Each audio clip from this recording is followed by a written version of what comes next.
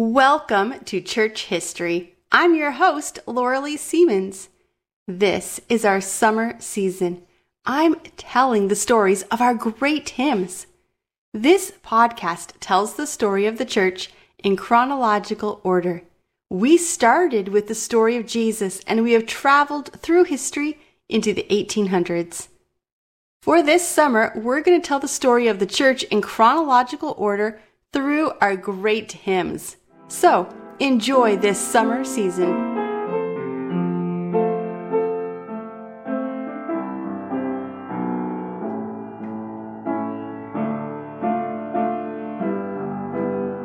In 1940, in Farnham, England, the son of Major Richard Toplady was born.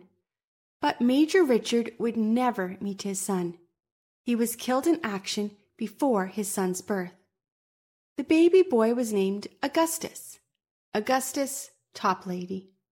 His mother poured all her love and grief into her little boy. She made sure he had everything he could ever want in life. From a very young age, Augustus was drawn towards the love of God. He wrote in his diary at age 11, "I am now arrived at the age of 11 years.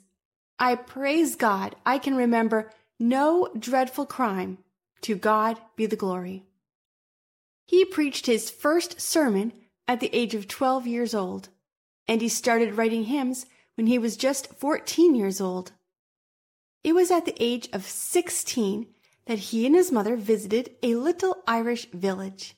They found themselves in the middle of a revival meeting. Augustus wrote that night, "Strange that I had so often sat in church in England, should be brought right with God in an obscure part of Ireland, midst a handful of people met together in a barn, and by the mystery of one who could hardly spell his own name. Surely it was the Lord's doing, and it is marvelous." That night, the gospel went beyond knowledge and interest, and Augustus understood the need to repent of his sins and trust in Jesus to forgive him. Augustus became an Anglican priest, and there is a story that he was caught in a storm one night, hid in a cave, and when he came through the other side of the story, he wrote the words to our song. Historians debate whether or not this story actually happened. As a young preacher, Augustus got to know the Wesley brothers. We talked about them in our episode, And Can It Be? Augustus was a follower of the Wesleys and wanted to preach with the same power and anointing that they did. However, there was a theological rival argument between the Calvinists and the non-Calvinists, and this was true of the relationship between Augustus and the Wesley brothers. Augustus was a strong Calvinist, and he argued with the Wesleys over this theological point.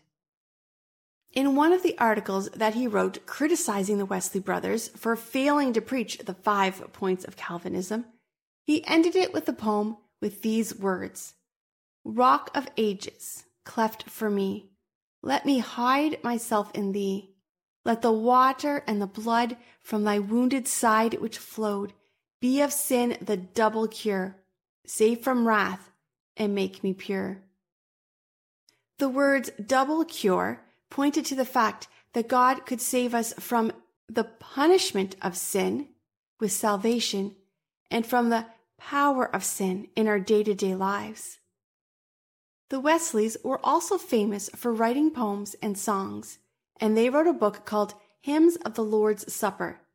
The book was published years before Augustus wrote Rock of Ages, and in the book, Hymns on the Lord's Supper, they wrote a poem with these words, "Rock of salvation, rock struck and cleft for me, let those 2 streams of blood and water which once gushed out of thy side bring down pardon and holiness into my soul."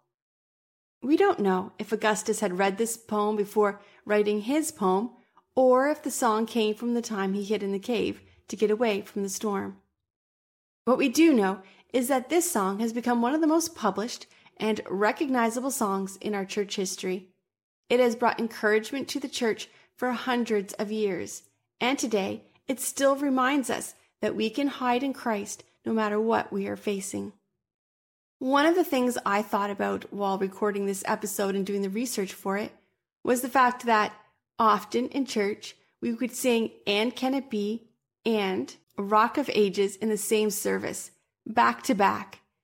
And at the time, there was such a bitter rivalry between these two men, the Wesley brothers and Augustus. This reminds me that Satan will use anything to divide his church. As we listen to songs like "And Can It Be" and "Rock of Ages," let's remember to put our faith and our trust in Jesus Christ. Today we're going to hear this song sung by a singer that I discovered on Instagram. Her name is Lore, and you are going to love her version of this song. I will have her YouTube and her Instagram channel in the show notes so you can hear more of her music. She is amazing, and I'm so thankful that she has allowed me to play her music today. Rock of ages, cleft for me, let me hide myself in thee. Let the water and the blood from thy riven side which flowed be of sin the double cure. Save me from its guilt and power. Rock of ages, cleft for me.